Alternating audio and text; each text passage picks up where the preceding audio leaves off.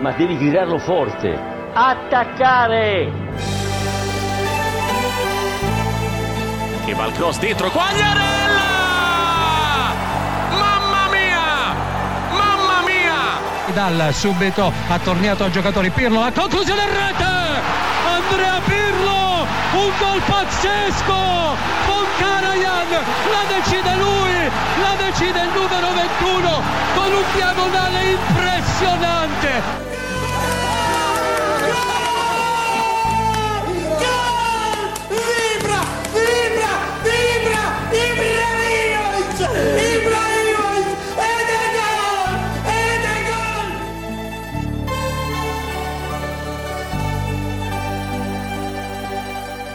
Een hele goede middag. Bij ons is het nog morgen, maar tegen de tijd dat jij dit kan luisteren is het denk ik al middag.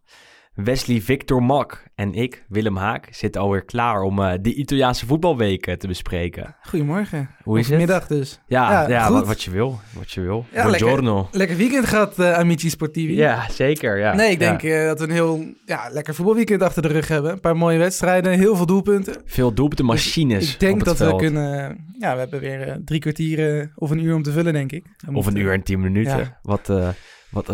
Wat je wil, wat ze willen, wat wij willen. Hoeveel erover om te praten is. Ik denk dat het beste is om even te beginnen met wat non-voetbalnieuws. Niet voetbalnieuws. Want vorige week hadden wij op dinsdag onze opname. En toen had Isaac een columnpje ingesproken. Helemaal niets aan de hand. Was onderweg vanuit Rome naar Bergamo. Om bij de interland tussen Italië en Nederland aanwezig te zijn als vertaler, tolk. Gaat hij weer de mist in, hè? Tolk. En toen kwam er slecht nieuws. En dat legt Isaac zelf even uit in zijn column van vandaag.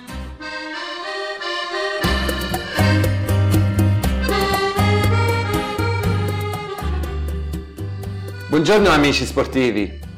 Vorige week zei ik nog vanuit Bergamo, che periodo. Maar deze week kan ik gelukkig vanuit huis zeggen, che settimana. Ten eerste wil ik iedereen bedanken voor alle steunbetuigingen de afgelopen week. En voor degenen die niet weten waar ik het over heb, zal ik nog even precies uitleggen wat er is gebeurd.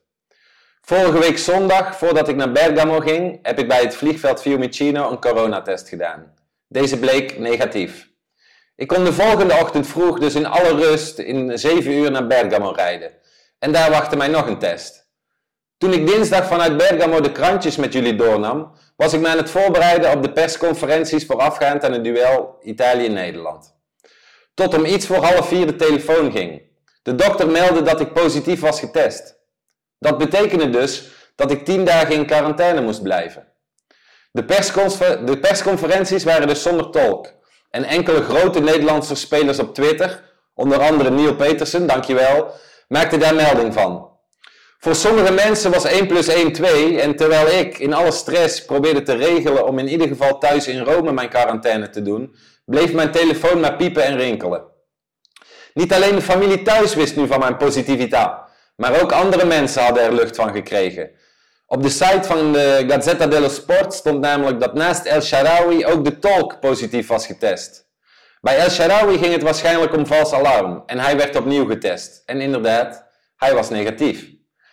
Ik kon niet opnieuw worden getest, dus na veel bellen en mailen kreeg ik woensdagochtend gelukkig goedkeuring van de GGD van Bergamo om zonder te stoppen of te plassen terug te rijden naar huis om mijn quarantaine te vervolgen.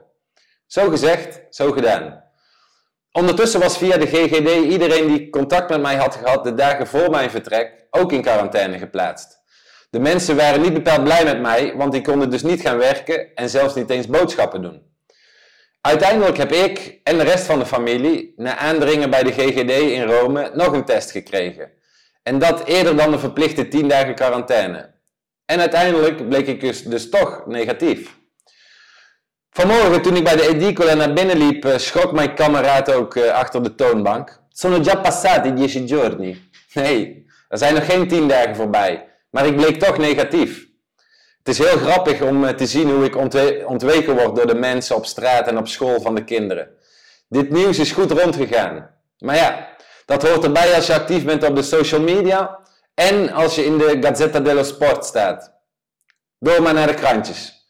Ik begin uiteraard met de krant die een klein itempje aan mij wijde.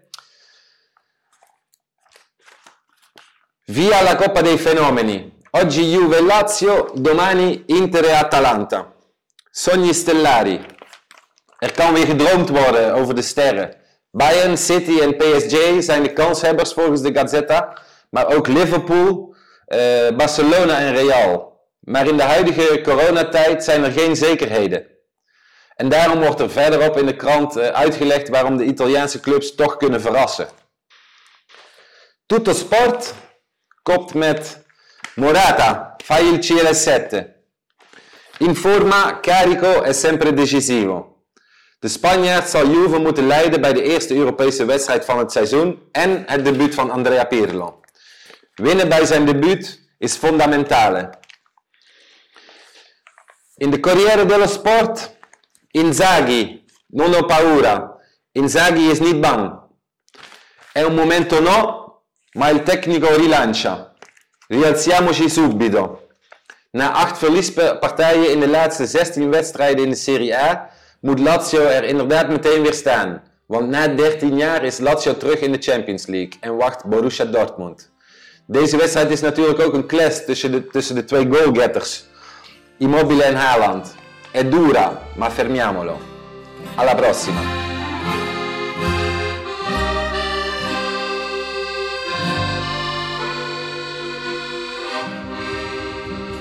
Ja, dat was vervelend nieuws op de dinsdagmiddag, Wes. Ja, goed.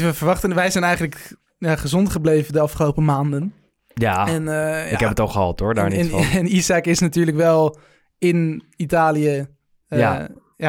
Dus dan heb je toch altijd voor je gevoel in ieder geval iets grotere kans om het te krijgen. Maar voorlopig ging het eigenlijk heel erg goed met hem. Want wij zitten in Amsterdam zeker in het begin, natuurlijk. in de eerste maanden zeker. Ja. Intussen is het natuurlijk wel een klein beetje gekeerd. Maar goed, het was best wel even gek nieuws. Want wij hoorden natuurlijk een paar minuten voordat die tweet van volgens mij Maarten Wijfels online kwam. Dat de talk positief was getest. De talk is positief getest. Toen stond hij ook in de Gazzetta dello Sport. Ja. En heel veel mensen die erover bleven tweeten. Logisch, en Neil Petersen zelf even benoemd in de column als grote speler op Twitter. Ik weet niet of wij het daarmee eens zijn, maar het is in ieder geval duidelijk dat Neil er wat over zei. En het kwam steeds meer door dat Isaac positief was getest. Wij natuurlijk contact met hem op WhatsApp. En hij zei dat hij helemaal niks voelde eigenlijk. En dat het een grote verrassing was dat hij die positieve test terugkreeg. Uiteindelijk bleek hij dus na een aantal dagen toch negatief te zijn getest. Ja, toch vervelend hè. Dan mis je een hele week. Mis je Italië en Nederland, terwijl je al in Bergamo bent voor werkzaamheden.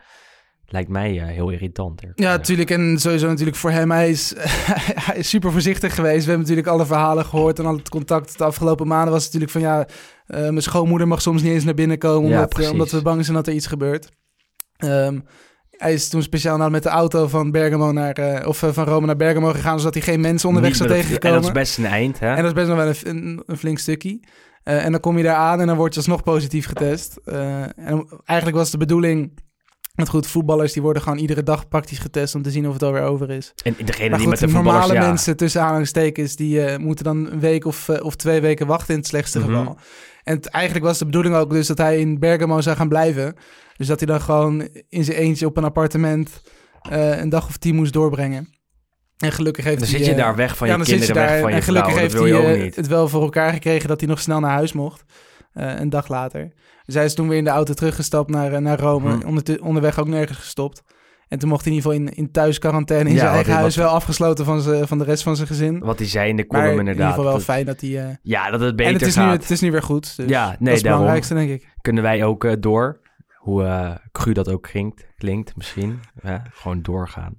De Lo Stadio podcast wacht op niemand. En het Italiaanse voetbal ook niet. Nee. Want er werd afgelopen weekend gewoon gevoetbald. En er was toch 1 wedstrijd om echt naar uit te kijken. Ik denk dat we daar... laten we daar gewoon gelijk mee beginnen. En dan gaan we daarna even naar Atalanta tegen Napoli. Napoli-Atalanta. Want we beginnen bij de derby della Madonnina. De derby van Milaan. Milan-Inter. Inter-Milan dit keer. Inter thuis. Het was wel een prachtige wedstrijd. Einduitslag 1-2 voor Milan. Ja. Zlatan is de god van Milaan. Ik ben wel blij dat je bent gekomen vandaag. Ik twijfelde gisteren nog wel even. De kans was wel aanwezig dat je had gedacht van nou, fuck it. Ja. Ik blijf lekker thuis. Maar weet je wat het is? Zo erg was ik er ook niet van ondersteboven. Het was gewoon echt een hele mooie derby, denk ik. Het was echt... Ik heb 90 minuten genoten. Al in de aanloop er naartoe zelfs. Waren er heel veel filmpjes uit Milaan, waarbij de supporters wachten op de spelersbussen. Aan de ene kant die van Inter, aan de andere kant die van Milan. En dan had je telkens filmpjes waar ze de spelers, de vertrekkende spelers toezongen.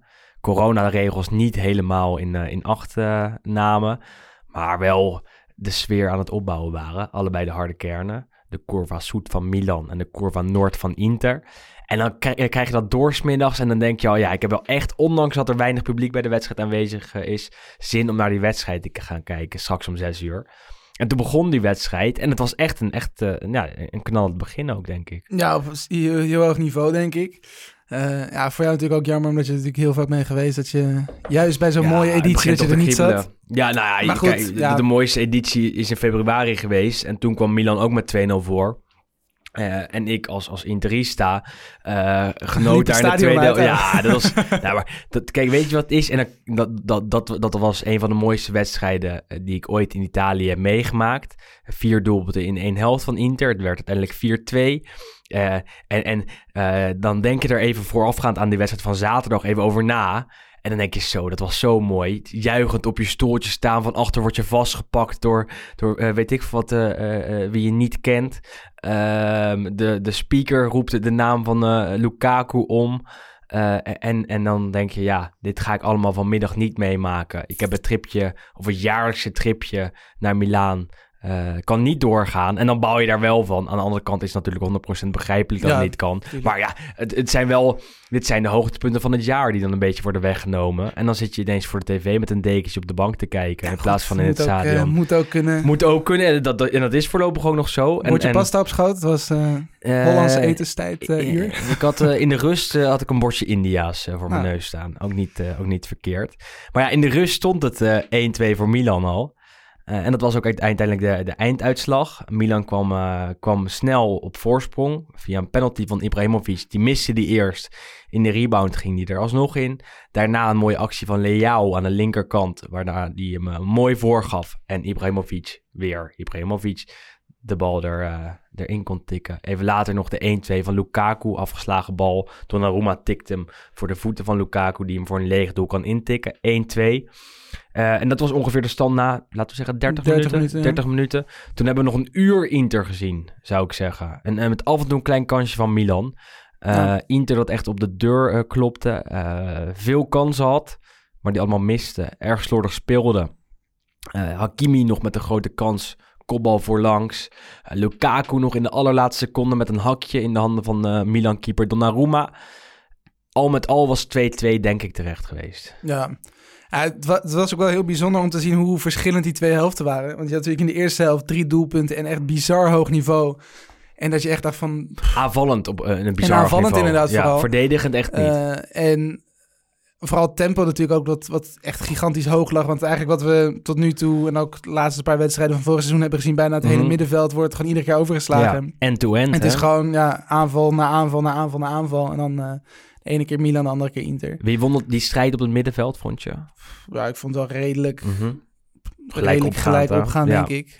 Maar het was opvallend dat in de tweede helft was iedereen zo slordig. En zag je eigenlijk alleen nog maar balverlies van beide kanten. Dat er praktisch geen goede aanvallen die je in de eerste helft wel zag, dat die er nog uitkwamen. Dus toen was het juist heel veel gerommel op het middenveld, denk ik. Ja, vooral in de avond, die beslissende paasjes ja, maar het was allemaal niet heel aan. grappig om het verschil te zien tussen die twee helften. Want ik was heel benieuwd naar die hele goede eerste helft, of ze dat inderdaad vol konden houden, gewoon echt 90 minuten lang. Het tempo, en dat, het Engelse tempo bijna. Het tempo, zeg maar wel. Alleen je zag echt dat het heel erg slordig werd. En waar dat nu mee te maken heeft, of dat inderdaad is van weinig voorbereiding gehad vroeg in het seizoen. Interlandbreek. Of die interlandbreek inderdaad. Of een andere reden. Geen idee, maar het was denk ik wel echt een hele leuke en zeker spannende wedstrijd. En ja goed, ik zei zelf nog, volgens mij 5 minuten voor tijd van het worden wat 2-2, let maar op. Alleen hij viel echt niet meer. Dat echt gekund. Het had echt gekund. Ik denk 2-2 was echt wel een faire uitslag geweest. Maar voor Milan hartstikke mooi. Gefeliciteerd, Sander. Ja, zeker. Sander die stuurde wat tweetjes uit om mij te jennen. Terecht. Is ook wel eens andersom gebeurd. Sterker nog, dat is vaker andersom gebeurd dan dat Sander het kon doen. Want Inter won vaak van Milan. Laatste keer dat Milan van Inter won was in februari 2017. In ieder geval begin 2017. En de laatste keer dat ze als Inter thuis speelde wonnen was al langer geleden. Echt al 10 jaar. Dus wat dat betreft best wel bijzonder dat Milan afgelopen zaterdag won. Dat betekent dat ze echt zeker op de goede weg zijn. Ja goed, er zijn 2 ploegen in de grote 5 competities met een 100% score na 4 duels. En dat zijn Milan en Aston Villa. Ja, dat zijn wel 2 prachtige teams. Traditioneel 2 mooie teams. Ja, maar dan moeten we even iets langer stilstaan. Kijk, laten we even beginnen bij Milan. Daarna pakken we nog even Inter erbij. Milan heeft het goed op de rit. En daar kunnen we 2 mensen vooral een compliment voor geven, denk ik. Of misschien wel wat meer. Maar dan beginnen we bij Stefano Pioli, de trainer. Sinds zijn komst is het echt een en al positiviteit bij Milan. En vooral ook gewoon een beetje 2020 de sfeer zeg maar in de groep, denk ik. Daar zit het echt wel goed, want je zag... Ja, Milan het blijft toch altijd een lastige club, waar altijd heel veel rumoer is en heel veel lawaai is en geruchten. En toch ook, zeker de laatste jaren, veel chaos binnen het bestuur. En dat heeft natuurlijk ook op een gegeven moment een beetje zijn doorwerking zeg maar, op de selectie. En je zag zeker daarvoor, voordat Pioli werd aangesteld, dat het ook niet lekker in die groep zat. Mm-hmm. En natuurlijk met Gianpaolo, wat natuurlijk ook niet echt, eigenlijk echt geen voltreffer was. En dat er ook gewoon de spelers inderdaad ontevreden waren, bla bla bla.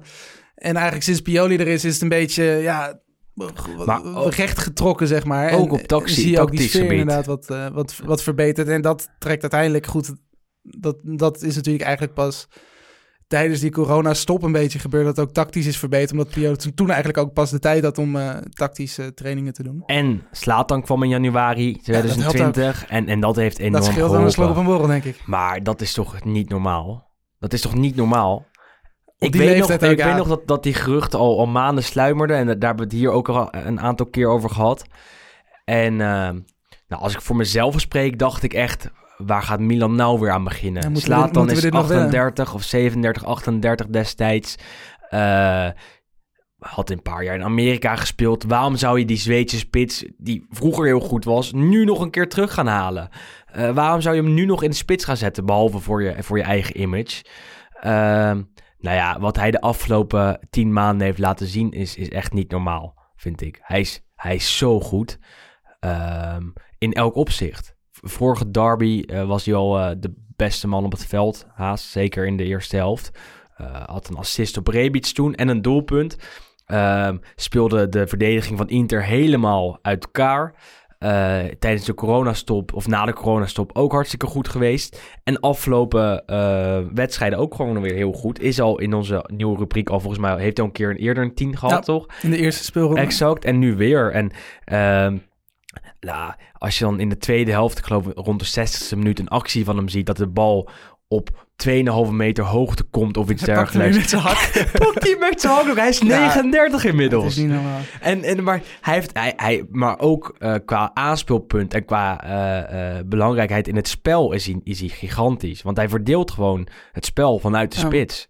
Hij is echt een legende. Hij was tijdens de derby was hij 39 jaar en 14 dagen oud. Dus was sowieso de oudste speler die dit seizoen al in actie kwam. De oudste veldspeler. Want Buffon staat daar natuurlijk nog wel boven. Maar die staat tussen de palen. En ik heb voor Opta een paar dingetjes opgezocht ook. Kom maar door. Geef hem meer van Zlatan. Ja goed, gewoon een paar dingen. Alleen Ronaldo en Caputo zijn sinds de herstart van de Serie A bij meer doelpunten betrokken. Dus dat zegt ook al genoeg, denk ik. Geen schande om die boven je te hebben. Goed, het is alleen nog wel lastig. Goed, de oudste... Weet jij die uit je hoofd? De oudste doelpuntenmaker ooit in de Serie A? Zo. Het is een Milanista. 2007. 2007. Penalty. Laatste wedstrijd. Ja, wacht eventjes. Verdediger. Ja, dat is 2007 was het. Costa Curta. Ja. Die was 41 jaar en 25 dagen. Dus die mocht de penalty even nemen voor de verandering. Mooi. Zijn laatste doelpunt voor die Ja. Dat was in het seizoen 1991-92. En toen 15 jaar later mocht hij zijn laatste doelpunt maken. En dat is dus de oudste speler op dit moment. Dus dan moet Zlatan ook Milanista. Ook Milanista. Ja. Die moet nog 2 jaar door om dat record te breken. Nou, maar goed, geef me nog maar 5 jaar Zlatan op deze manier. als het kan, dat zou het mooiste zijn. Wel een vraag over hem. Heeft hij geluk dat hij bij Milan zit? Milan natuurlijk een traditie met oudere spelers die het hartstikke goed doen. Het Milan-lab natuurlijk altijd gehad. Waardoor spelers als Maldini, Costa Curta dus, noem het allemaal maar op, langer door konden gaan. Nou kwam Zlatan terug bij Milan. En hij ziet eruit als een jonge god. Dat was altijd al zo. Maar hij is ook ontzettend fit. 90 minuten lang kan hij nog echt op een hoog niveau meedoen. Maar hij is al 39 en dat zie je niet zo vaak. Heeft dat iets met Milan te maken, denk je? Voor zover je dat kan beantwoorden. Ik denk wel dat het gewoon echt een hele goede combinatie is om meerdere redenen. Gewoon het feit dat hij daar natuurlijk al heeft gespeeld. Hij heeft natuurlijk echt een klik sowieso met Italië. Het is natuurlijk, heeft hij bij Juventus en Inter heeft hij ook al gezeten.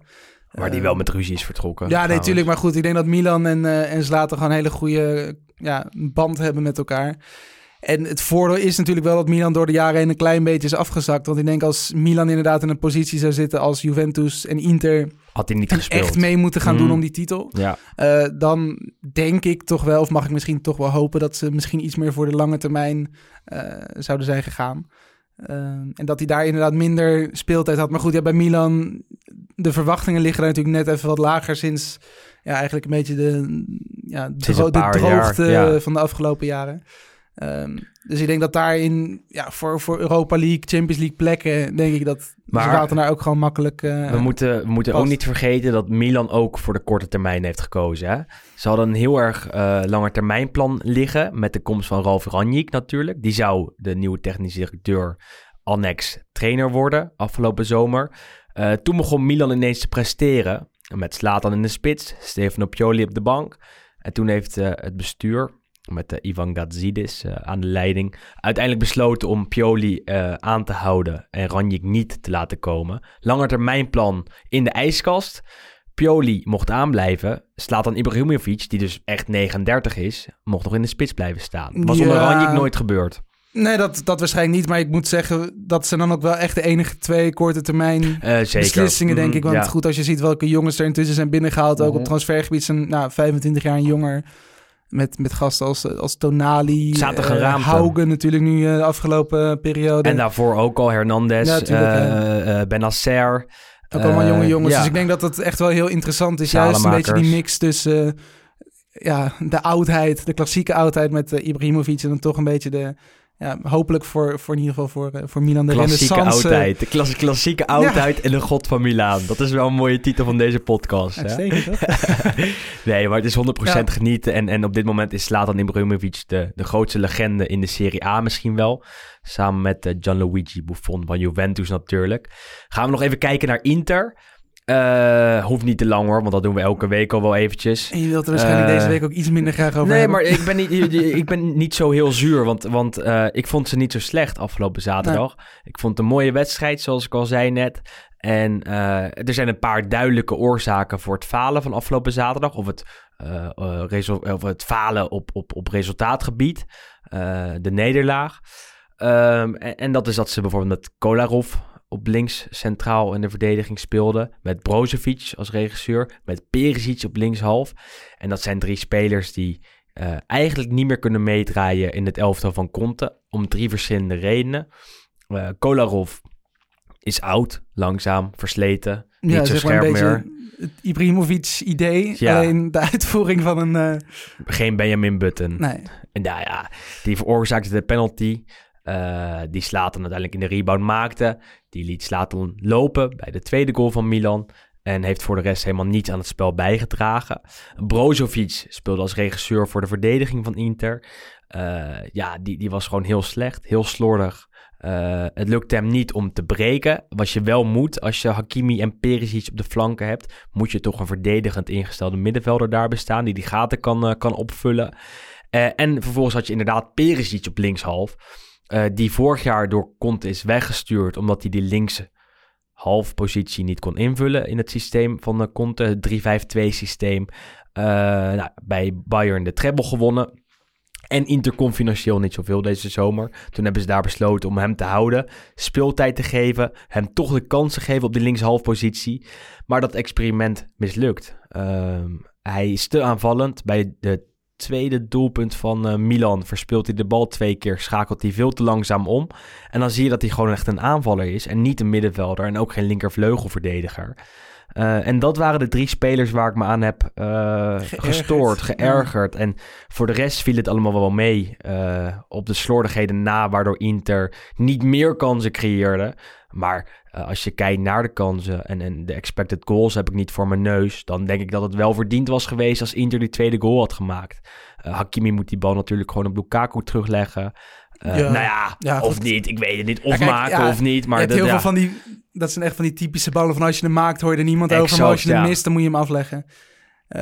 Ik denk uiteindelijk 2-2 was ver geweest, wat we net ook hebben gezegd. Maar Inter was niet zo slecht als de 1-2 thuisnederlaag tussen aanstekens doet vermoeden. En ik heb nog wel 1 puntje, dat het verdedigend gewoon echt niet klopt. Je kan niet elke wedstrijd 2 doelpunten tegenkrijgen. En dat is iets wat Antonio Conte, de trainer, moet oplossen. En dat lukt hem tot nu toe niet. En dan komt hij vervolgens na elke wedstrijd terug en zegt hij... Nou ja, 1 ding dat ik mezelf moet aanpraten is dat... Ja, zo praat hij over. Dit is jouw Conte-impressie. Ik vind hem leuk. Doe maar. Nee, ik ga door met de normale. Maar 1 ding dat ik mezelf moet aanleren is dat ik meer moet genieten van de wedstrijd. En dan maakt het me niet uit of we met 1-0 winnen of met 4-3. Sterker nog, dan heb ik liever dat we 4-3 winnen. En dat is niet iets wat Antonio Conte belichaamt. Nee. En dat is ook niet iets wat het Italiaanse voetbal belichaamt. En... Ik snap niet hoe die hier opeens opkomt. Hij heeft dit al 5 keer benadrukt dit seizoen, dat hij wil genieten. Dat hij zegt, weet je wat, ik wil niet meer alleen maar op het winnen focussen, maar ik wil ook gewoon genieten van het proces, toch van de wedstrijd. Hou op man, dat is onzin. Hij heeft Kolarov gekregen, hij heeft Vidal gekregen. Ja. Hij moet nu presteren. Hij moet nu presteren en dat lukt hem niet. Nou ja, goed, en je moet natuurlijk ook wel bij bedenken dat deze wedstrijd toch een beetje werd ontsierd door al die coronagevallen, want normaal gezien heb je daar natuurlijk ook nog een Bastoni staan, eventueel in plaats van een Kolarov bijvoorbeeld. Ingolan er ook niet bij. Weet je, dus er zijn echt wel een paar geldige excuses, denk ik. Maar desondanks moet Conte moet gewoon presteren. Dit seizoen moet kampioen worden. En als niet genieten, wordt... hij moet winnen. Hij mag pas genieten als hij wint. En niet... als je die Scudetto hebt. Ja, hou op man. Ik snap hier echt niks van. Ik denk dat dat er niemand is die het Italiaanse voetbal volgt die hierin trapt. In deze zielige uitspraken van Antonio Conte. Die geboren is om te winnen. En die niet geboren is om te genieten van een of ander potje waar hij 2-1 verliest. Wel veel kansen creëert. Wat hij nu weer 2 keer na die wedstrijd heeft gezegd. En daar word ik echt moe van. Ik ben een beetje Antonio Conte moe. Maar ja, dat hoort bij, denk ik. Als jij, komt dat door zijn Juventus-verleden? Heeft hij daar iets minder krediet gehad? Helemaal niks. Dat maakt me echt helemaal niets uit. Ik heb geen hekel aan Juventus. Ik kan alles in de ijskast zetten als ik over Juventus nadenk. En als Antonio Conte Inter de Scudetto brengt, hoor je mij niet klagen. Maar als hij dat niet doet, hoor je me wel klagen. En op dit moment lijkt het er niet op dat gaat gebeuren. En dat snap ik helemaal niet. Maar goed, dus tot zover de frustratie over mijn Inter. Over de derby. Over Sander Jongman, die stoer aan het tweeten is dat Milan weer een keer wint van Inter. Terwijl Neil Petersen de podcast worden hier gefilmd terwijl we aan het klagen zijn over onze favoriete clubs. Laten we eerst even doorgaan naar die 3 uur wedstrijd van zaterdag. Eens teruggaan. Doorgaan. Exact. Terug in de tijd, doorgaan. Terug even over Benjamin Button gesproken. Zaterdagmiddag 3 uur stond het duel tussen Napoli en Atalanta op het programma. Nou ja, dat was genieten. Ook weer een affiche, hè? Heerlijk voorgerecht. Nou ja, absoluut. En gigantisch snel. Volgens mij de vorige keer dat Atalanta zo snel 4-0 achter stond in de wedstrijd was ook tegen Napoli. Dus het is natuurlijk wel een beetje een soort... Volgens mij niet. Oké. Ook een beetje een angstgekner. Goed, het stond wat ik zeg 4-0, dus na 43 minuten geloof ik. En Napoli was heer en meester. Zoals het eigenlijk bijna in iedere wedstrijd dit seizoen tot nu toe heer en meester is geweest. Behalve die 3-0 in Turijn. Die pijnlijke 3-0 nederlaag in Turijn. Dus ze hebben zich daar heel goed van hersteld. Ja, mooi. Echt alsof ze niet hebben meegemaakt. Ja, Mentaal zijn ze enorm sterk daar. Nee, maar goed, Napoli was echt heel, heel goed. En ook mooi weer om te zien de eerste 2 doelpunten van Hirving Lozano, oudspeler van PSV. Die het een jaar moeilijk heeft gehad in Napels en nu gewoon draait. Ik weet wat bij de 1-0 of de 2-0 was, springt die Gattuso in de armen. Die twee hebben elkaar ook wel een beetje gevonden. Gattuso, Lozano vertrouwen gegeven en Italiaanse les gegeven. Ja. En Lozano voelt zich nu opeens als een vis in het water. Niet vergeten dat die ruzie hebben gehad. Aan het begin van de tijd van Gattuso bij Napoli lag hij echt vaak overhoop met Lozano. Lozano die volgens hem niet hard genoeg trainde. Die inderdaad geen Italiaans kon. Dan heeft Gattuso daar geen boodschap aan. Werd een paar keer weggestuurd van de training, Lozano. En toen hebben wij het er ook volgens mij over gehad. En ook in de Italiaanse pers heel veel mensen. En die zeiden, het is wel klaar met Lozano. Ja, de record aankomen. Volgens mij aan Everton werd hij gelinkt, omdat Ancelotti daar natuurlijk intussen zat. Hadden veel mensen verwacht dat die stap zou, maar ook omdat Marcel Brands er natuurlijk zit als technisch directeur. Die stap heeft hij uiteindelijk niet gemaakt. Ook omdat dat financieel moeilijk was. En na die coronastop is Lozano wel iets gaan presteren. En nu profiteert hij van het vertrek van José Callejon. Hij is nu topscorer van Italië. Hij heeft gedeeld 4 doelpunten. Er staan een hele hoop op 4. En goede goals. Absoluut.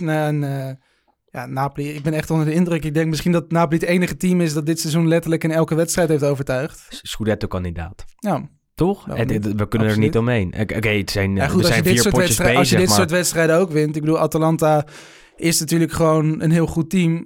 We kregen een vraag al in de... Ja, dat is heel opportunistisch. Heel opportunistisch. Hebben we misschien met z'n allen Atalanta een beetje overschat. Nou, 1 potje. Ik bedoel, Liverpool heeft vorige week met 7-2 verloren. Dat betekent ook niet dat die gasten niet meer kunnen voetballen natuurlijk. Ajax verloor ook bij FC Groningen. Noem dus het dat allemaal zegt maar op. Niet zoveel. Maar ik denk dat als je als Napoli Atalanta gewoon zo eenvoudig over de knie weet te leggen, dan...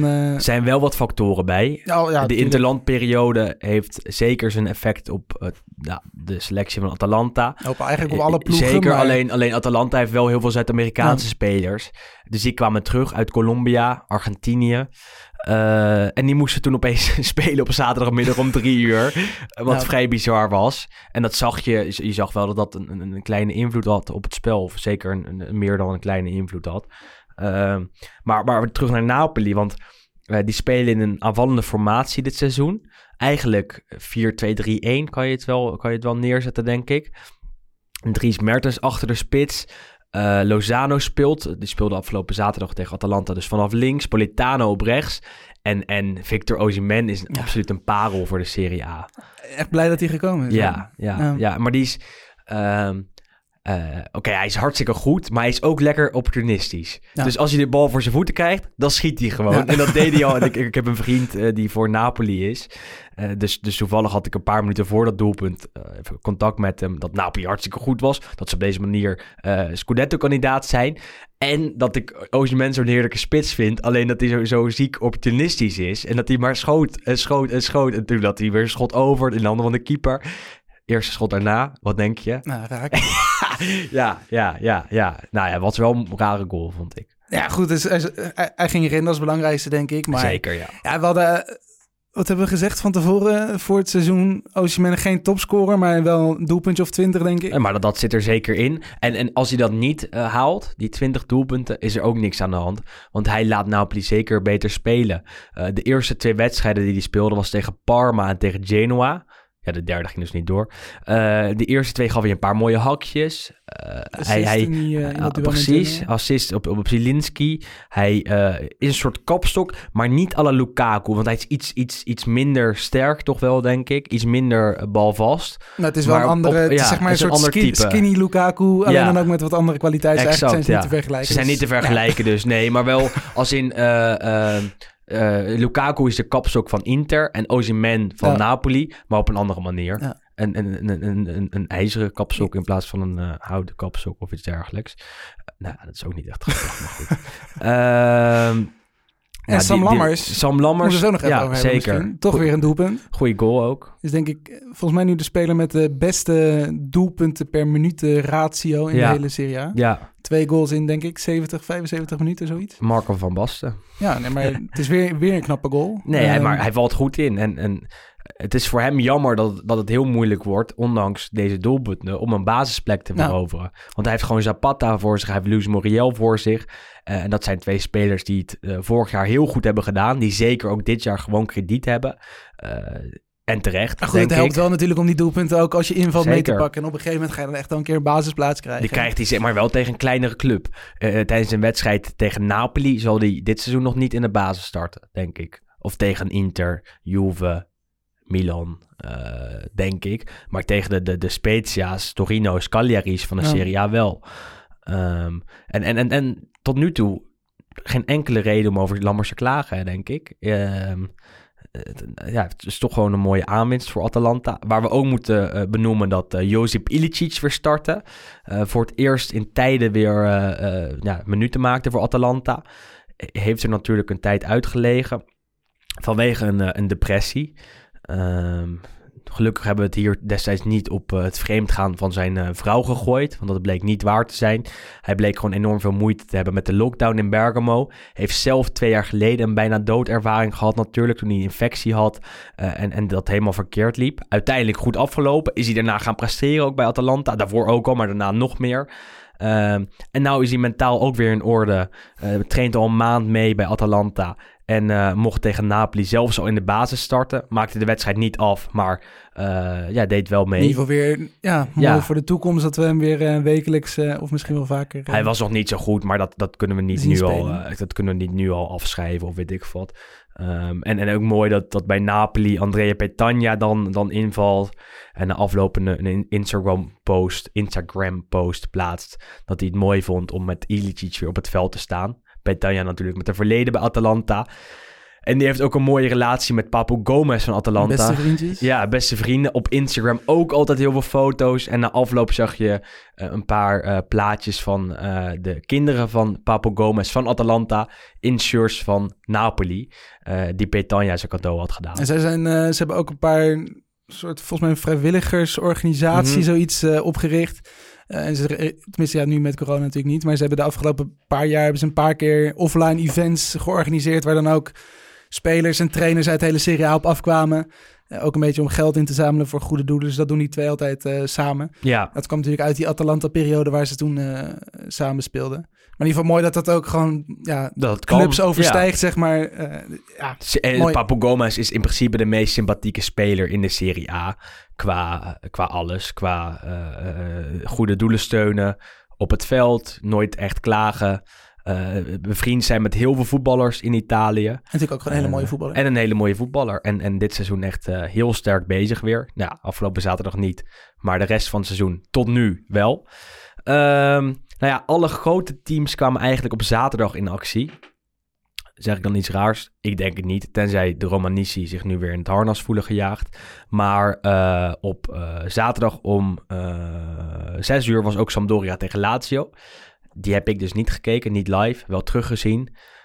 Ja, Sampdoria was daar veel beter. Ja, goed, eigenlijk ook daar een beetje hetzelfde verhaal als bij wat andere ploegen. Dat bij Lazio gewoon iedereen ziek, zwak of misselijk was. Corona-gevallen, blessuregevallen. Het hele seizoen trouwens. Dus eigenlijk is dat een beetje hetzelfde liedje. Geen Immobile. Wesley Hoed mocht gelijk in de basis starten, omdat er geen andere verdedigers waren. Marco Parolo, centrale middenvelder, was vorige week centrale verdediger, was nu wingback.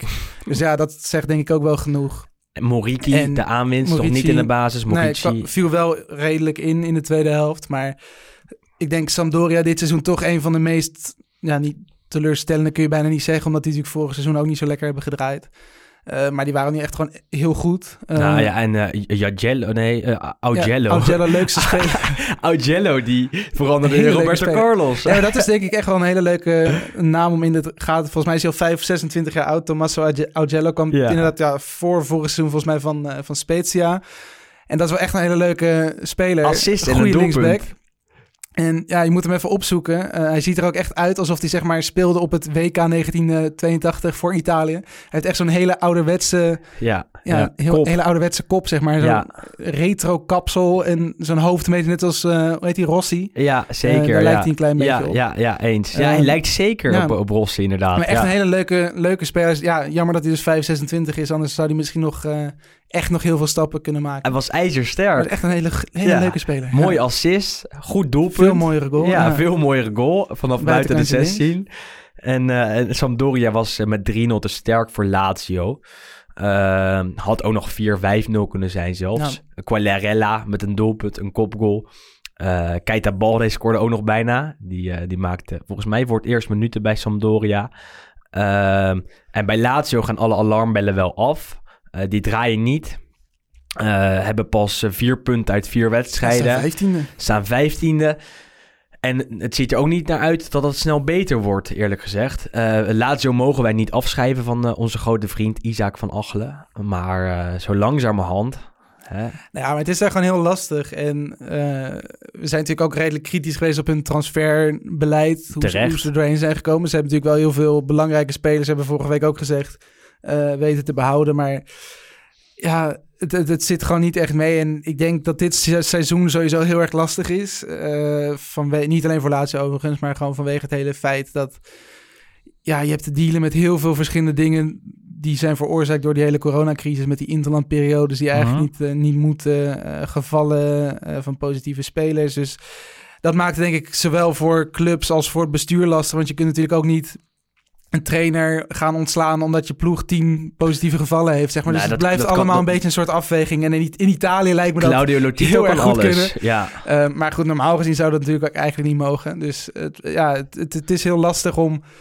Maar toch mag je wat... zeg maar, in te... je mag wel wat kritiek hebben op Inzaghi, denk ik. Die houdt ook, net zoals Conte bij Inter, echt heel erg vast aan die 3-5-2-opstelling. Terwijl je als je heel veel centrale verdedigers hebt die geblesseerd zijn, toch erover na zou kunnen denken om een keer naar 4 nog iets te gaan. 4-4-2, het grootste probleem was eigenlijk dat hij inderdaad zonder echte wingback startte. Dat duel met Sampdoria. En ja goed, Lazio is natuurlijk... Ik denk een van de teams die het langste speelt met van die wingbacks. Sinds dat Inzaghi er is, zeker. Ja, dat sowieso. En speelde nu met dan Marco Parolo, centrale middenvelder op de rechter wingback positie. En Javan Anderson op links. Ja, die eigenlijk ook geen echte wingback is, voor de duidelijkheid. Goed. Op een gegeven moment, dat was dus de eerste helft. Toen leek het echt helemaal nergens op. In de tweede helft werd toen Marusic gebracht voor Parolo en Fares voor Javan Anderson, dus wel 2 echte wingbacks. Toen ging het opeens wel lopen. Want toen waren toch een beetje die automatismen weer terug van... er staat daadwerkelijk iemand op links en rechts. Waren allebei niet fit, hè, dacht ik. Nee, ze konden daarom ook niet starten. Maar je zag toen wel dat het weer iets beter ging. Ik denk in de tweede helft had Lazio iets dichterbij kunnen komen... en was uiteindelijk dan... bijna een doelpunt van Tuku Correa. Damskaart, die dan de tweede erin de derde, ja. Ja, goed. Ja, ook pijnlijk verdedigen van Patrick... die we zo moeten uitspreken, dat weten we tegenwoordig. Dat liet Juriaan van Wessem weten in de DM's op Twitter. Patrick, de Lazio-verdediger. Waarvan ik niet weet wat hij nog doet bij Lazio. Die heb ik nog nooit een goede wedstrijd zien spelen. Vorig jaar bij Lecce uit beet hij opeens een tegenstander in zijn arm. Pakte echt heel vaak rode kaarten. Maakte gigantisch veel foutjes. En nou bij die 3-0 van Sampdoria deed hij weer iets waarvan ik denk... Wat is er? Wat wil hij nou? Hij gaat dribbelen in zijn eigen 16. Vlak voor het 5 meter gebied. Verspeelt de bal. En daaruit scoort Sampdoria uiteindelijk het derde doelpunt. 3-0. En zit Lazio toch wel een kleine crisis. Zeker met het oog op de Champions League van deze week, waar ze tegen Dortmund moeten. Iets om in de gaten te houden. En je weet wie Simone Inzaghi heeft ingevuld als eerste trainer die wordt ontslagen in de Serie A. Dat is namelijk Willem Haak. En die krijgt misschien wel gelijk. Wat een intelligente jongeman. Ja. En door naar Juventus. Juve speelde uit bij Crotone. Federico Chiesa maakte zijn debuut bij de Bianconeri. Ronaldo er niet bij, McKennie er niet bij vanwege de coronagevallen. Bekende coronaperikelen. En Juve had het weer lastig. Deed niet aan de restverdediging. Toch? Ja. Nee, klopt. Ja, de Spirlo heeft het nog niet helemaal op de rit. Kunnen we hem nog niet op afschrijven. Maar het is wel pijnlijk voor ze dat ze 1-1 spelen bij Crotone op de avond dat... misschien wel een grootste concurrent. Concurrenten, Inter en Lazio. Wel allebei verliezen. Wel een puntje uitgelopen, ja. Gefeliciteerd. Nee, maar goed, het is...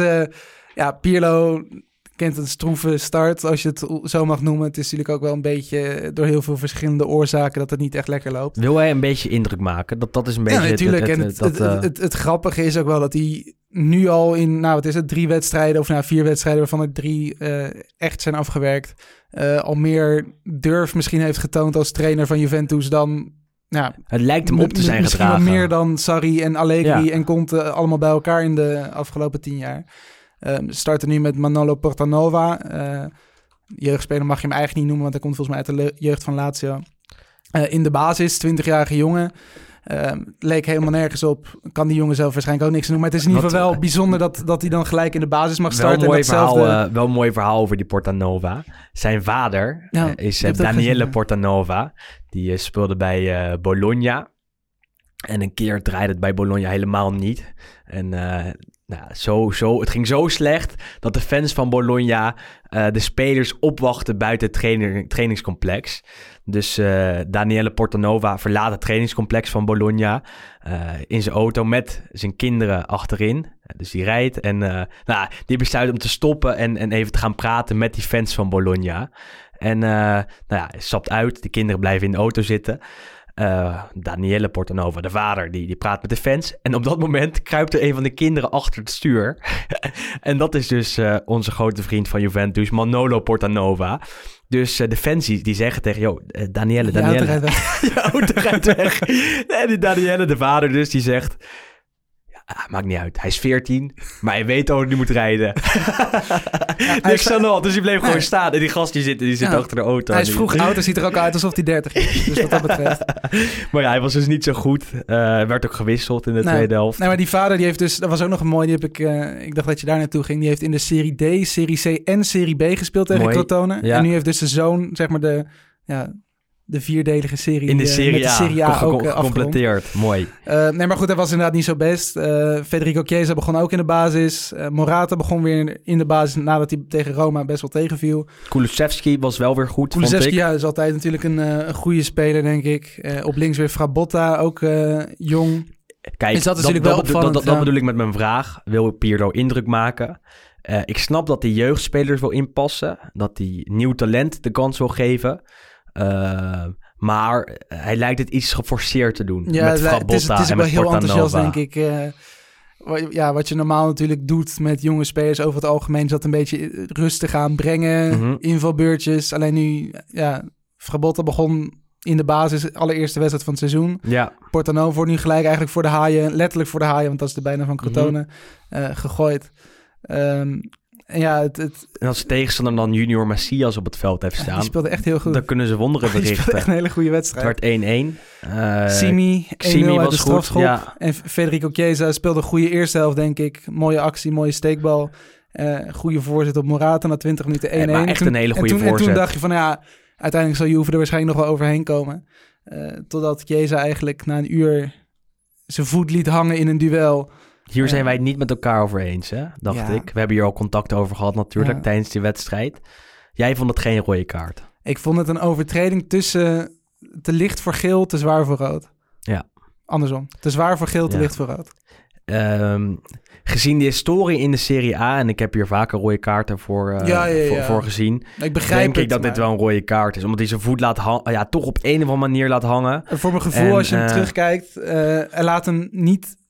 Tenminste, hij zet hem neer, maar... Hij gaat er wel voor in. Hij gaat heel snel daar ook weer vanaf. Dus je hebt zeg maar ook van die overtreding... waar je die voet echt erop ziet blijven. Scheidsrechter Fourneau, een jonge scheidsrechter... die besloot om de rode kaart te trekken. Nou, geen beste scheids was dat ook. Nee, geen beste scheids. Hij kreeg wel wat complimenten van de Italiaanse pers... maar niet van de scheidsrechtersbaas, Rizzoli...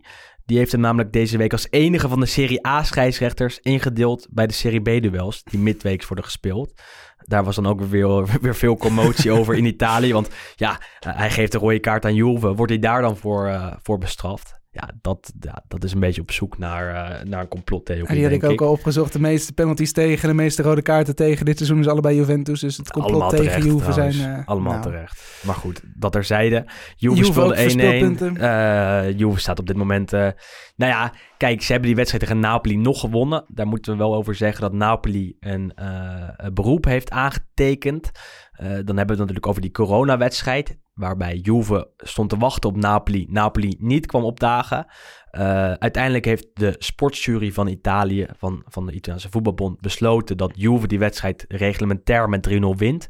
Voorlopig. Maar daar is Napoli tegen in beroep gegaan.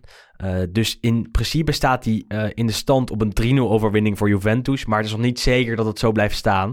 Het schijnt dat er best wel een kans is dat die wedstrijd wordt gespeeld. Of wordt overgespeeld, maar dan echt op het veld, zeg maar. Dus dat gaan wij in de gaten houden. Maar het is wel netjes om daar een update over te geven. Want daar hebben we vorige keer een hele aflevering bijna aan gewijd. Snel door naar de zondag. Snel door de zondag, want we zijn al wel weer lang bezig natuurlijk. De afleveringen worden steeds langer. Zondag hoeven ze er niet... Ja, het is een super spectaculaire zondag. Die we wel even snel door moeten, denk ik. Bologna Sassuolo om 12:30. Werd 3-4 voor Sassuolo. Nou, een 3-1 voorsprong van Bologna. Ja, 2 van de leukste teams van de Serie A. Klopt dat? Ja. Toch? Ja, vooral Sassuolo, denk ik. Vooral Sassuolo. Waarbij er weer een doelpunt was van en Domenico Berardi en van Ciccio Caputo. En waardoor Sassuolo gewoon echt meedoet om de bovenste plek in de Serie A. 10 punten uit 4 duels. Met leuk voetbal. Ja. Ze staan tweede. En Roberto de Zerbi, de trainer daar, heeft het gewoon goed op de rit. Gaat Sassuolo naar een plek in de middenmoot kunnen loodsen dit jaar. En misschien wel stiekem mee gaan doen om de Europa League plekken. En wat jij ook zei op Twitter... Als je dan dit jaar 2 wedstrijden in de Serie A moet kijken... dan zijn die van Atalanta, van Sassuolo. Super aanvallend. Doelpunten gegarandeerd, denk ik. Ja, en leuk spel. En jonge talenten gegarandeerd. En natuurlijk met Filip Djuricic nog een Hollands linkje, zeg maar. Ja. En het barst daar echt van het talent. En ik garandeer je dat als je kijkt... dat er 3 tot 5 spelers van Sassuolo... binnen een paar jaar in de top van Italië spelen. Want het is echt genieten. En knap dat ze nog wonnen van Bologna, waar het toch iets minder goed draait. Die toch die wisselvallige lijn hebben doorgezet van vorig jaar. Waar er ook veel talent is, alleen dat talent iets grilliger is, denk ik. En de gevestigde orde kwalitatief echt veel minder is, denk ik. Met Soriano versus Caputo. Sansone, dat zijn inderdaad niet echt... zeg maar oudere, ervaren spelers waar je op kan bouwen. Want die maken zelf ook nog veel te veel fouten. Die zijn zelf ook nog steeds heel wisselvallig. Dijk is daar nog steeds geblesseerd. Hickey speelt. Ja, die is goed. Dat is wel een leuk Schots talent. Zeker iemand om in de gaten te houden. Om binnenkort iets meer aandacht aan te besteden. En Schouten maakt dit seizoen gewoon indruk. Dus dat is ook iets wat mooi om in de gaten te houden is. Later die dag nam Fiorentina het in... Cesena op tegen Spezia. Cesena op tegen...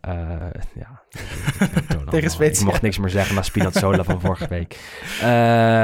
Cesena op tegen Spezia. Werd 2-2. Fiorentina kwam binnen 4 minuten op een 0-2 voorsprong. En deed daarna niks meer. Nou ja... Toch? We hebben heel vaak gezegd inderdaad dat het tegenvalt wat Iachini laat zien als trainer van Fiorentina. En het leek nu eindelijk een beetje goed te gaan. Inderdaad, 3 minuten en 40 seconden geloof ik stond het 0-2. Mooi dat Petzella scoorde, de centrale verdediger, en daarna de aanvoerdersband in de lucht hield. Dat deed hij ter ere van Davide Astori, die een aantal jaar geleden overleed. Na een hartstilstand in zijn slaap. Daarna is er in de Serie A een regel ingetreden dat alle aanvoerders met dezelfde aanvoerdersband moeten spelen. Alleen bij Fiorentina hoeft dat niet. Die mogen namelijk met een aanvoerdersband spelen ter nagedachtenis aan Davide Astori. Waarop zijn naam staat en wat logootjes van Florence, van Firenze. En die hield Petzella dus omhoog na zijn doelpunt tegen Fiorentina. Het was niet genoeg voor de overwinning. Ook het doelpunt van Berardi niet, want Spezia kwam terug tot 1-2, tot 2-2. Ja, Italiano. Dat is een leuke trainer, Italiano. Half Duits. Heeft een beetje de Duitse voetbalprincipes meegenomen naar Italië. Voor mijn gevoel. Ja, hij woont al jaren in Italië, maar laat Spezia aanvallend voetballen. Spezia in principe, kwalitatief gezien het slechtste team uit de Serie A. Maar het is prima. Het is wel leuk om te kijken. Qua resultaten is het valt nog niet mee, maar het is in ieder geval wel leuk voetbal. En je ziet wel dat er echt een idee achter zit. Onze grote vriend was geblesseerd, en helaas. bij Fiorentina zie je dat niet. Galabinov. Was geblesseerd, is niet geblesseerd. Ja. Dus dat helpt ook niet mee. Nee, zeker niet. Dus dan heb je eigenlijk niets om naar Spezia voor te kijken. Behalve Diego Farias. Farias, dat is ook weer een leuke... Amits, die altijd bij de degradatiekandidaten terechtkomt. Gezeten. Nu maakt hij de 2-2. Ja, leuke wedstrijd ook. En bij Fiorentina is denk ik de koek heel snel op voor... als we het dan toch hebben over trainers die de laan uitvliegen. Ik denk dat...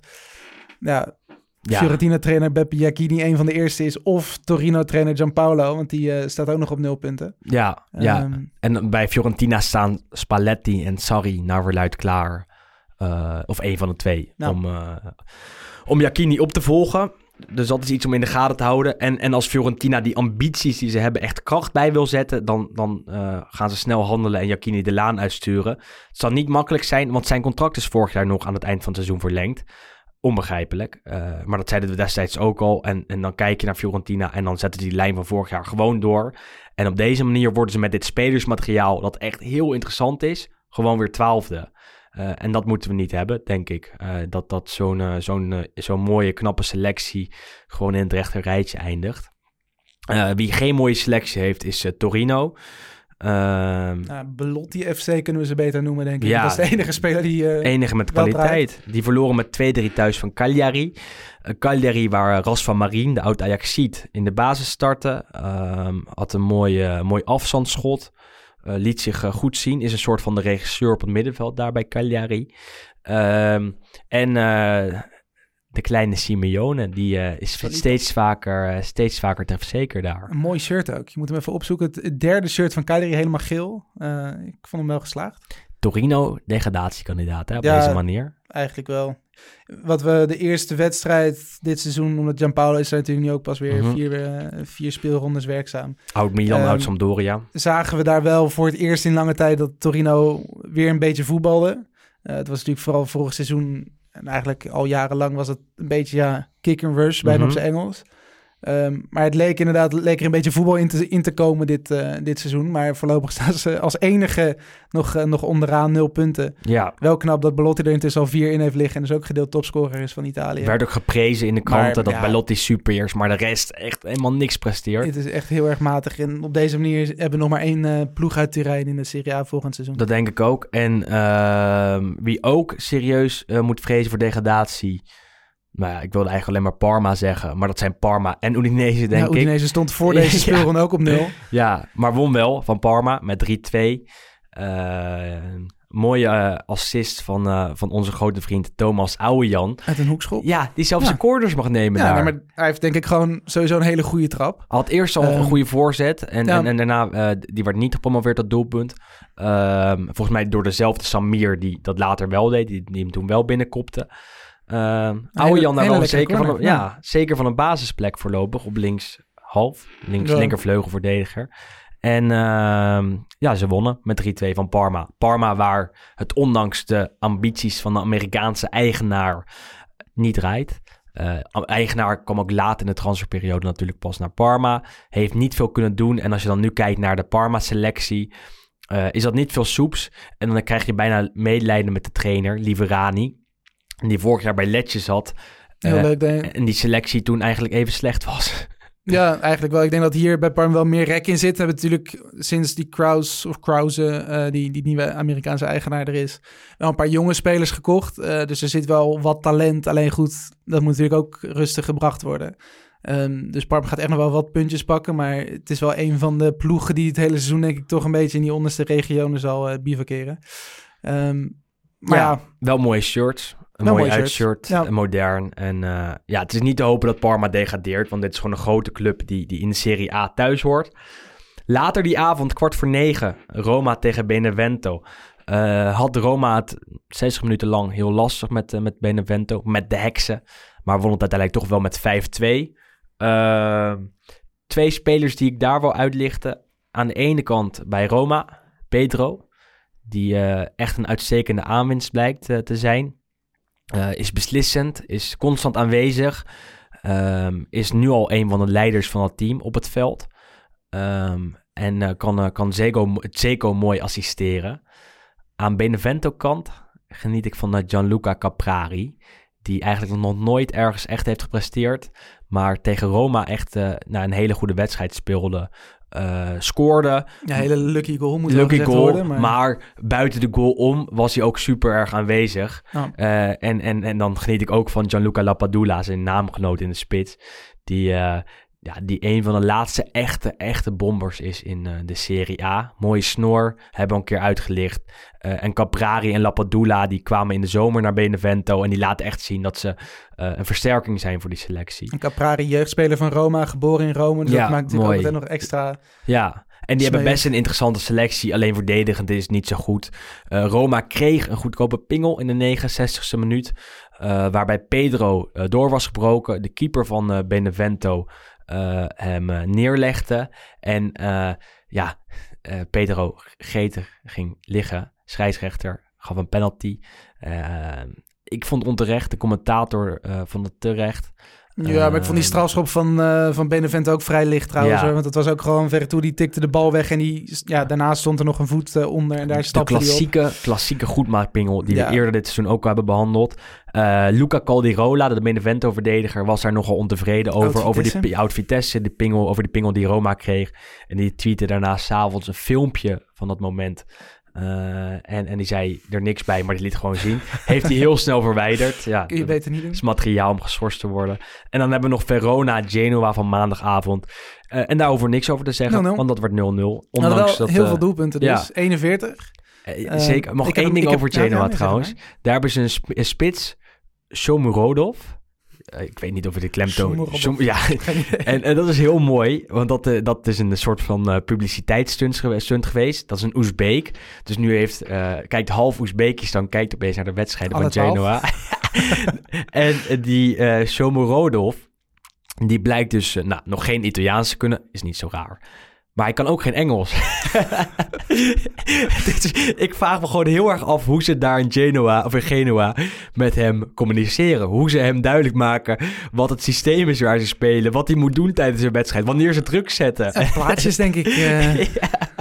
Dus, in Nederland hebben we Dwight Lodewegers met zijn briefjes. En Carlo Lamy met zijn multimap. En daar moet je ook zoiets hebben. Of Google Translate of vast een tolk naast het veld. En hij viel ook nog eens heel erg tegen, want hij raakte in die minuten dat hij speelde. Waren er volgens mij rond de 60. Raakte hij ook geen pepernoot, dus dat was jammer. Nee. En veel doelpunten. Ja, maar goed, ik heb hem een beetje kapot gejinxed, want er waren 41 doelpunten na die zaterdag, na die zondag met al die goals. En volgens mij het record stond op 45 of 48. En we hebben het niet gered dankzij die 0-0. Maar in ieder geval wel een lekker weekend. Echt een heerlijk weekend. Ja. Gewoon lekker klassiek. Nou ja, niet klassiek, want toen werd er nog niet gescoord. En 1 advies voor jou als je deze podcast luistert.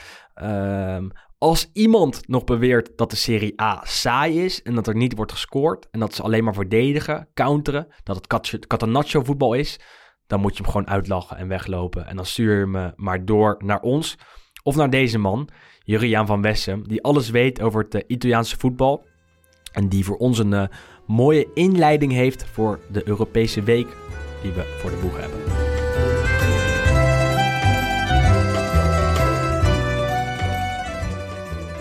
De hervatting van de Europese toernooien roept meteen 2 prachtige affiches op met een verleden uit het romantische tijdperk van het Europese voetbal, waardoor sommige clubs voor altijd met elkaar verbonden blijven.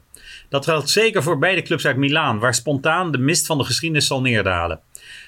Zeker voor Celtic Milan en een historisch doelpunt van de dit jaar overleden Pierino Prati in de kwartfinale van de Europa Cup in 1969 zal worden herdacht. Maar ik wil het nu hebben over een andere wedstrijd. Inter speelt tegen Borussia Mönchengladbach en natuurlijk denkt een hele generatie meteen aan een wedstrijd van vanavond 49 jaar geleden. Dat was op die avond, 20 oktober 1971, de kraker van het Europese voetbal. Het ultramoderne Borussia van Hennes Weismeijer met topspelers als Günter Netzer en Joep Heynckes tegen het lichtelijk versleten Inter onder leiding van trainer Gianni Infernizzi, maar nog altijd wel met de sterren Facchetti, Mazzola en Corso en ook nog Bonisegna. En die laatstgenoemde zou de hoofdrol van de avond krijgen. En dat terwijl Netzer misschien wel de beste wedstrijd uit zijn loopbaan speelde. Borussia begon verschrikkelijk goed en Heynckes zorgde in de 7e minuut al voor een voorsprong. 10 minuten later maakte Bonisegna nog wel gelijk, maar binnen een minuut kwamen de West-Duitsers weer op voorsprong. En halverwege de eerste helft was al duidelijk dat de Nerazzurri totaal tureluurs zou worden gespeeld door het dynamische Duitse harmonica-voetbal dat door de Italianen totaal was onderschat. En toen gebeurde het. Vanuit het publiek werd een colablikje geworpen en dat raakte Bonisegna vol in het gezicht. De spits werd per brancard afgevoerd. De Nederlandse scheidsrechter Dormans kon niet anders doen dan het duel vervolgen. Bonicegna zou bewusteloos zijn, maar niemand kon dat constateren, want de Italianen hielden hun kleedkamerdeur hermetisch gesloten. Ondertussen ging Borussia verder met de show tot genoegen van de eigen aanhang. Inter ging in een stormloop snel ten onder. Heinkes en Netzer scoorden ieder 2 keer. En bij de rust stond het al 5-1 en pas bij 7-1 ging de storm liggen. Zo goed had nog nooit een Duitse ploeg gespeeld. De uitslag zorgde voor ratelende telexen op alle redacties in Europa. Had het Duitse voetbal eindelijk een club die de Europa Cup kon winnen? Natuurlijk greep de Italiaan het incident aan om een juridische 3-0 te claimen. Of een disqualificatie van Borussia te bewerkstelligen. Bij de UEFA zaten ze wel met een probleem, want natuurlijk was Inter benadeeld. Maar ze profiteerden vol van een incident en er werd vooral getwijfeld aan de bewusteloosheid van Bonicegna. De wedstrijd werd uiteindelijk overgespeeld, maar wel nadat Inter de return in San Siro met 4-2 had gewonnen. En uitgerekend Bonicegna was die avond de held van de avond, met een dure treffer en 2 assists. En daarna mocht Borussia in West-Berlijn voor zijn kans strijden. De Italianen waren nu wel voorbereid. Het werd dit keer weer eens 0-0 in een keiharde wedstrijd, waarbij de thuisploeg ook nog wel een strafschop verprutste. Opvallend was wel dat de 20-jarige Ivano Bordon de nieuwe keeper was, want de 7-1 werd uiteindelijk wel op het konto geschreven van de 33-jarige Lido Vieri, die zijn basisplaats moest afstaan. Borussia nam 8 jaar later revanche door Inter in een zinderend duel uit te schakelen, door in San Siro in de verlenging met 3-2 te winnen. Maar de waardeloos geworden 7-1 is nooit iemand die het meemaakte vergeten.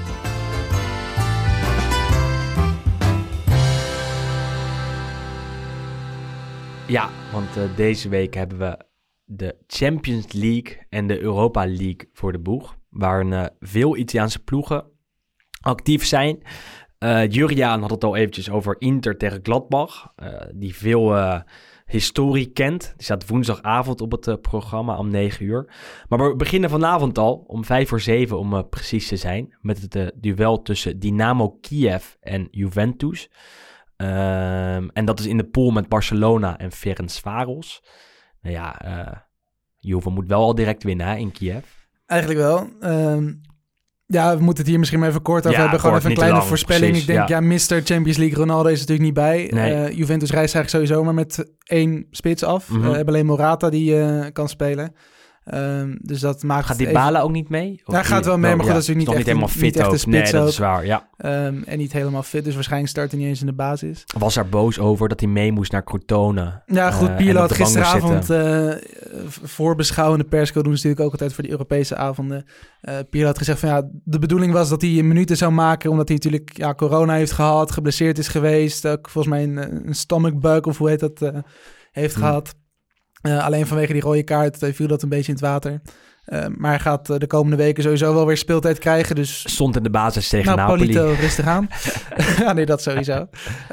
Goed, ik vrees een beetje voor een 1-1 of zo. Een gelijk spelletje. Maar Italiaanse ploegen hebben daar wel vaak last. Ja. Ik kan me nog Inter herinneren, die daar net wonnen door een doelpunt van Wesley Sneijder.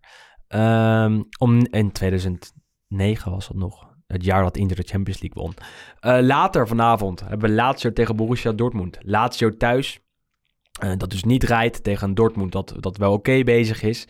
Wordt heel lastig.